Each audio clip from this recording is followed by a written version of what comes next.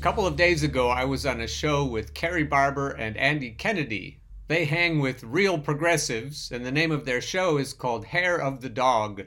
They allowed me to plug this show on their show, so I wanted to plug their show on my show. One of the comments under their live stream is that it's unconscionable to take away American citizens' right to make a living and then not provide them any stimulus relief.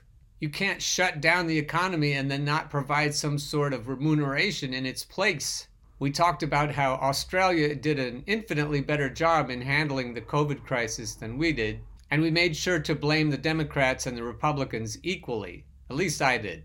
Nancy "We Feed Them" Pelosi made a tweet yesterday that people just weren't going to pay attention to. She was talking about Hong Kong, and people wanted her to talk about stimulus checks.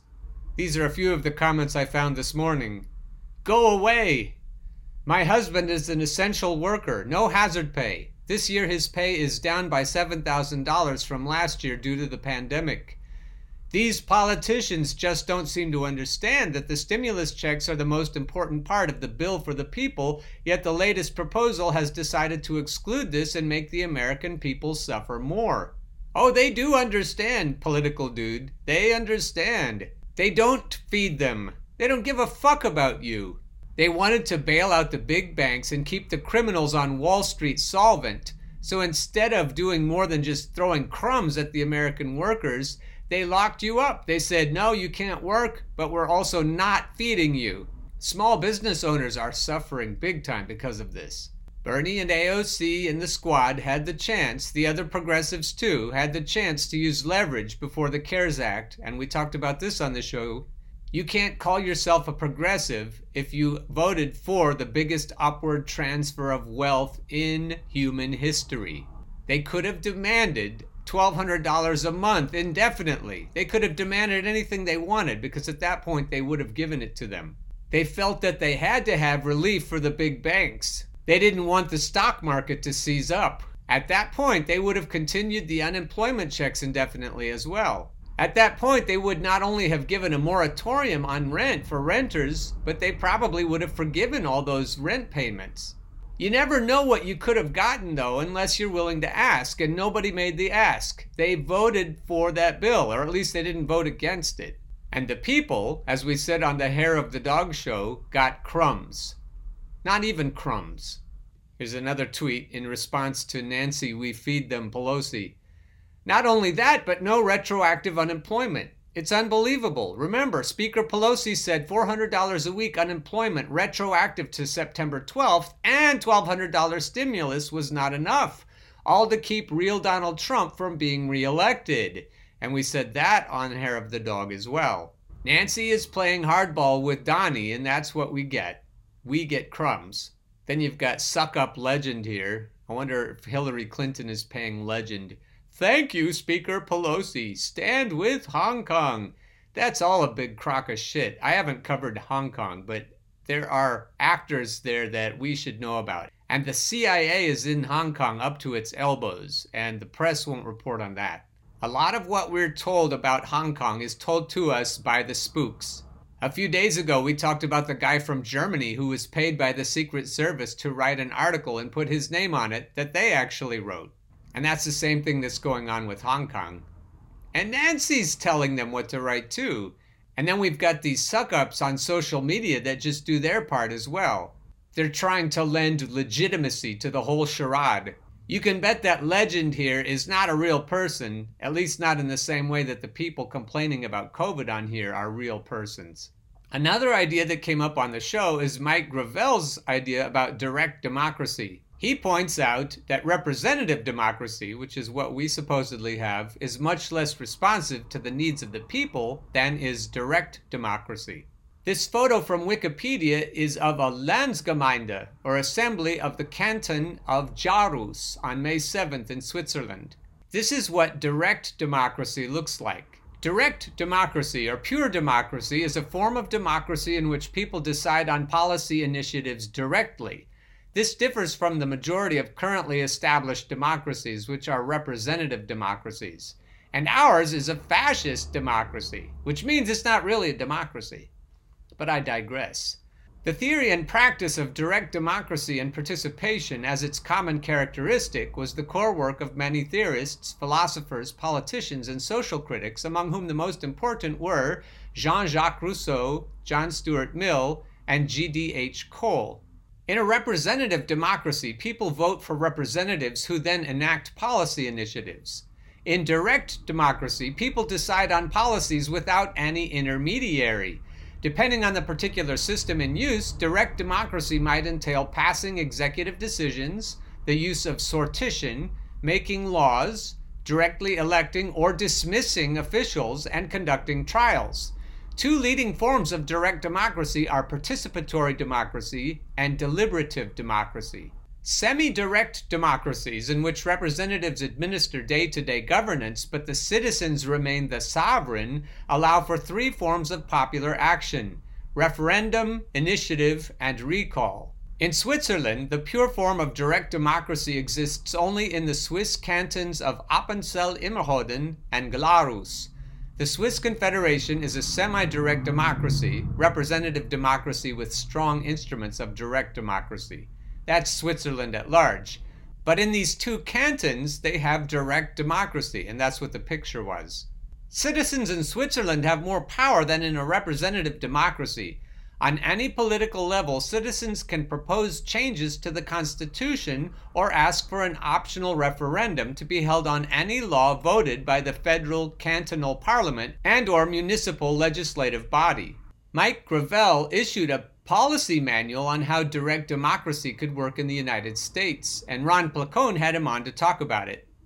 Right. We're talking about a cost of an election that would equal the cost of a presidential election. We're talking probably $1 billion that it would take to properly organize and conduct a national election where people would be able to vote and be guaranteed through transparency what their vote is doing and how it operates, and that's where the results come about.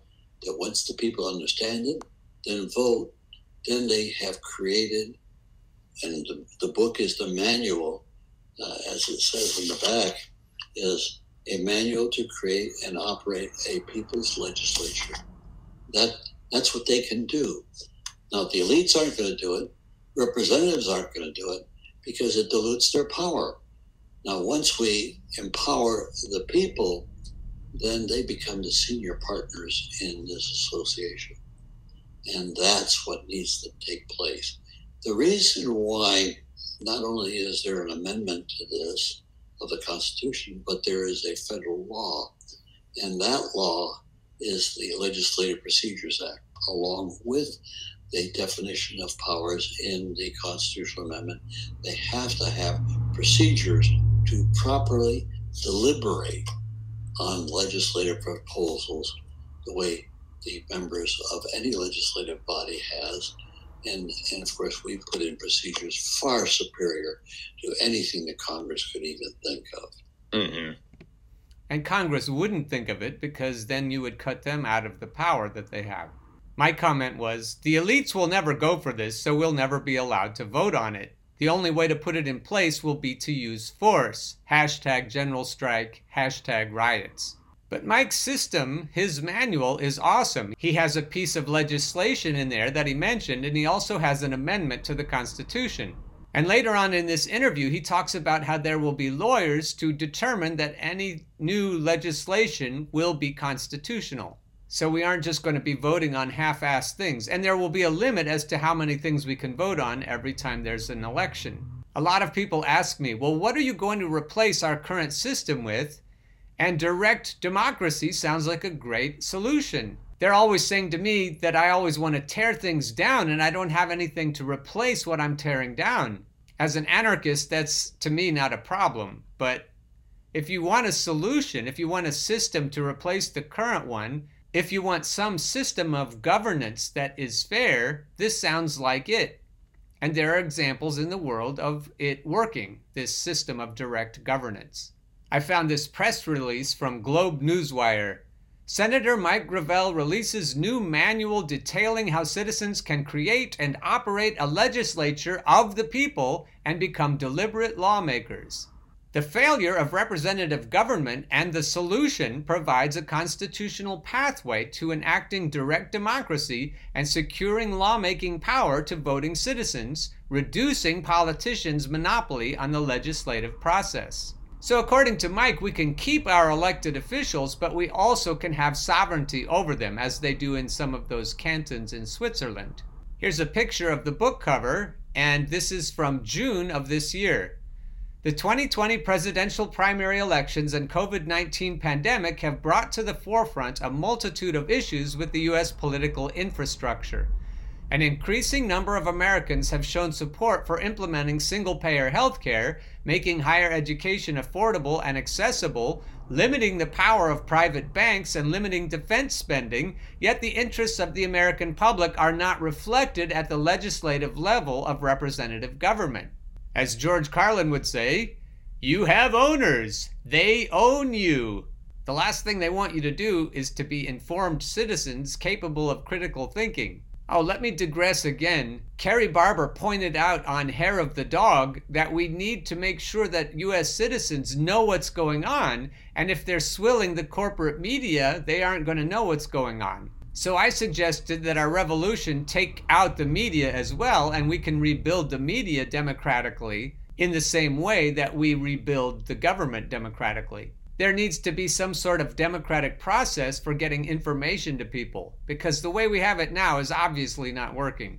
People don't know what's going on because they're not told what's going on. They're not even allowed to hear what's going on. How many people would know what was going on in India and in France if they had all the information that they deserve? A lot more than do now. Hardly anyone knows what's going on in India or in France.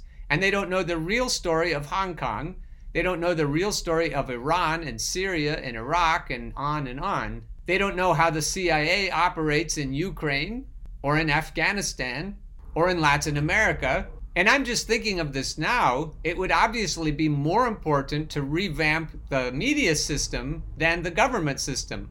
We need to get the media system revamped before we would have any hope of making a government, a direct democracy form of government, work for the people. The people have to have solid information before they can make solid decisions. What we have now is a propaganda machine worldwide.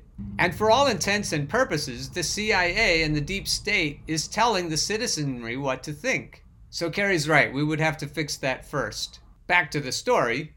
However, rather than becoming apathetic about the political process, former Alaskan Senator and 2008 and 2020 presidential candidate Mike Gravel urges citizens to instead consider that the answer to today's crises lies with the people and not political leaders. In his new book, The Failure of Representative Government and the Solution, he outlines how the American people can create and operate a legislature of the people, thereby breaking the monopoly representatives have on lawmaking and shifting from minority rule by the elite to majority rule by the people. When Gravel left the Senate in 1981, he was outraged by the tremendous influence money had in determining laws and the priority given to defense spending over the welfare of citizens.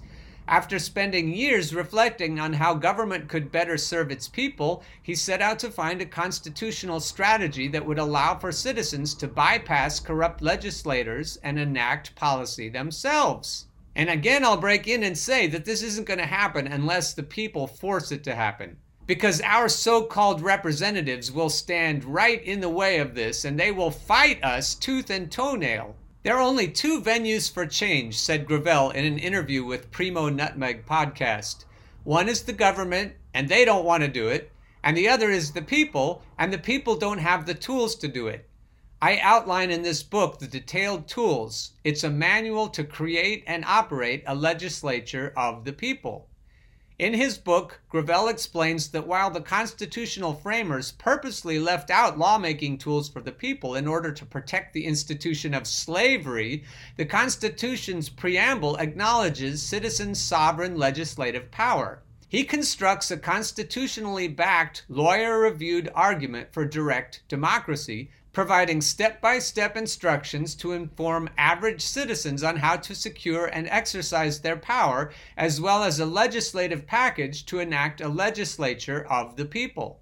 With the creation of a legislature of the people, elected officials would still retain lawmaking power. However, the American people would no longer have to rely solely on their discretion to enact much-needed legislation. Rather, they would be able to create, vote on, and enact laws independent of representative government. And if it's like in Switzerland, they could dismiss their elective representatives. You're fired! Ultimately, through the failure of representative government and the solution, Gravel seeks to show the American people that political change is possible and empowers them to become deliberate lawmakers and exercise control over the future of the country. Here's an excerpt from an article Mike wrote called Direct Democracy. Lawmaking is the central power of government, superior to the execution of laws by the executive or the adjudication of laws by the judiciary. Voting in elections is also inferior to the making of laws, since whoever makes the law determines who votes, when, where, and how voting takes place. Representatives in government monopolize the making of laws and are thereby able to protect the property and wealth of elites who fund their elections and thereby control governments. It is of little consequence whether the structure of representative government is based on a parliamentary system, as in Great Britain, or on a written constitutional system, as in the United States. There are only two possible venues for change: the people or the government. It is in the latter wherein exists the structural problem of governance. Efforts at improving the structure of representative government by bringing the people into its legislative operations are unfortunately dependent on the legislative actions of representatives who are averse to diluting their power under the present structure. We are left with the fiction that electing the right people to public office will bring about fundamental structural change. So we repeat over and over again something that has been proven repeatedly not to work. Nevertheless, the logic does not diminish the need to elect people of integrity to public office. The point is that the election of representatives is not enough to overcome the control of representative government by society's elites.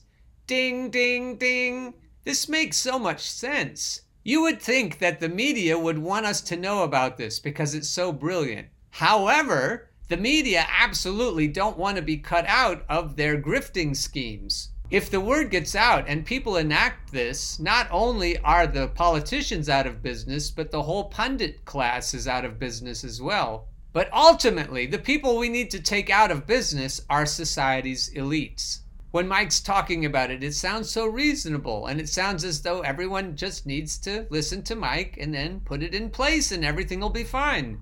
But we got a pretty good glimpse of how society's elites function when Barack Obama took everything away from Bernie Sanders. And in so doing, took everything away from we, the people. No, there's no way to thwart society's elites without a bloody revolution. So unless we're willing to roll up our sleeves and get out into the streets and to participate in general strikes, we're not going to get squat. If anything, the revolution we face now is going to be more difficult than the revolution that took us away from Great Britain's rule. We can't half-ass this. We have to completely overthrow our government to get this done, and we need to start over with some form of direct democracy. In short, the people need to govern themselves. And if it doesn't happen this way, then it's just going to be some other form of repressive, fascist government. And after the revolution, we won't be any better off than where we started. If history is any indication, we'll be worse off than where we started. Just ask George Orwell. So again, it all comes down to the information wars. Unless we figure out how to get this kind of information out to the people, there's just no hope. Ron's interview with Mike only has 42 views. And the other information I've been presenting to you is certainly off the beaten path, just like most everything I talk about on this show. One of the biggest and most necessary revolutions would be if people who view this show got the word out to the whole world somehow. If we figured out how to hijack Twitter and Facebook and make them share all of this information with better algorithms, that would be a help. It's a catch-22. It's a vicious circle. It's hard to get the word out until we overthrow the powers that are in place now. And it's hard to overthrow the powers that are in place now until we can get the word out. And if there is any way to break this vicious circle, it's with information. A Twitter and Facebook and Instagram army would really help. That's why it really helps when people share the podcast and the YouTube channel that I produce on Twitter and on Facebook and on Instagram and everywhere else every day. If you have a daily habit of sharing my daily shows, you're going to help things. And on my shows, I tell you who else is telling the truth. And you can use your own brains to tell you who's telling the truth. And if the people start to wake up and we get a small army of people sharing all this information, that's where we can start to break the vicious circle. Senator Gravel worked very hard on this policy manual, and it would be great if he could see it come to fruition in his lifetime. If you agree, then share the word.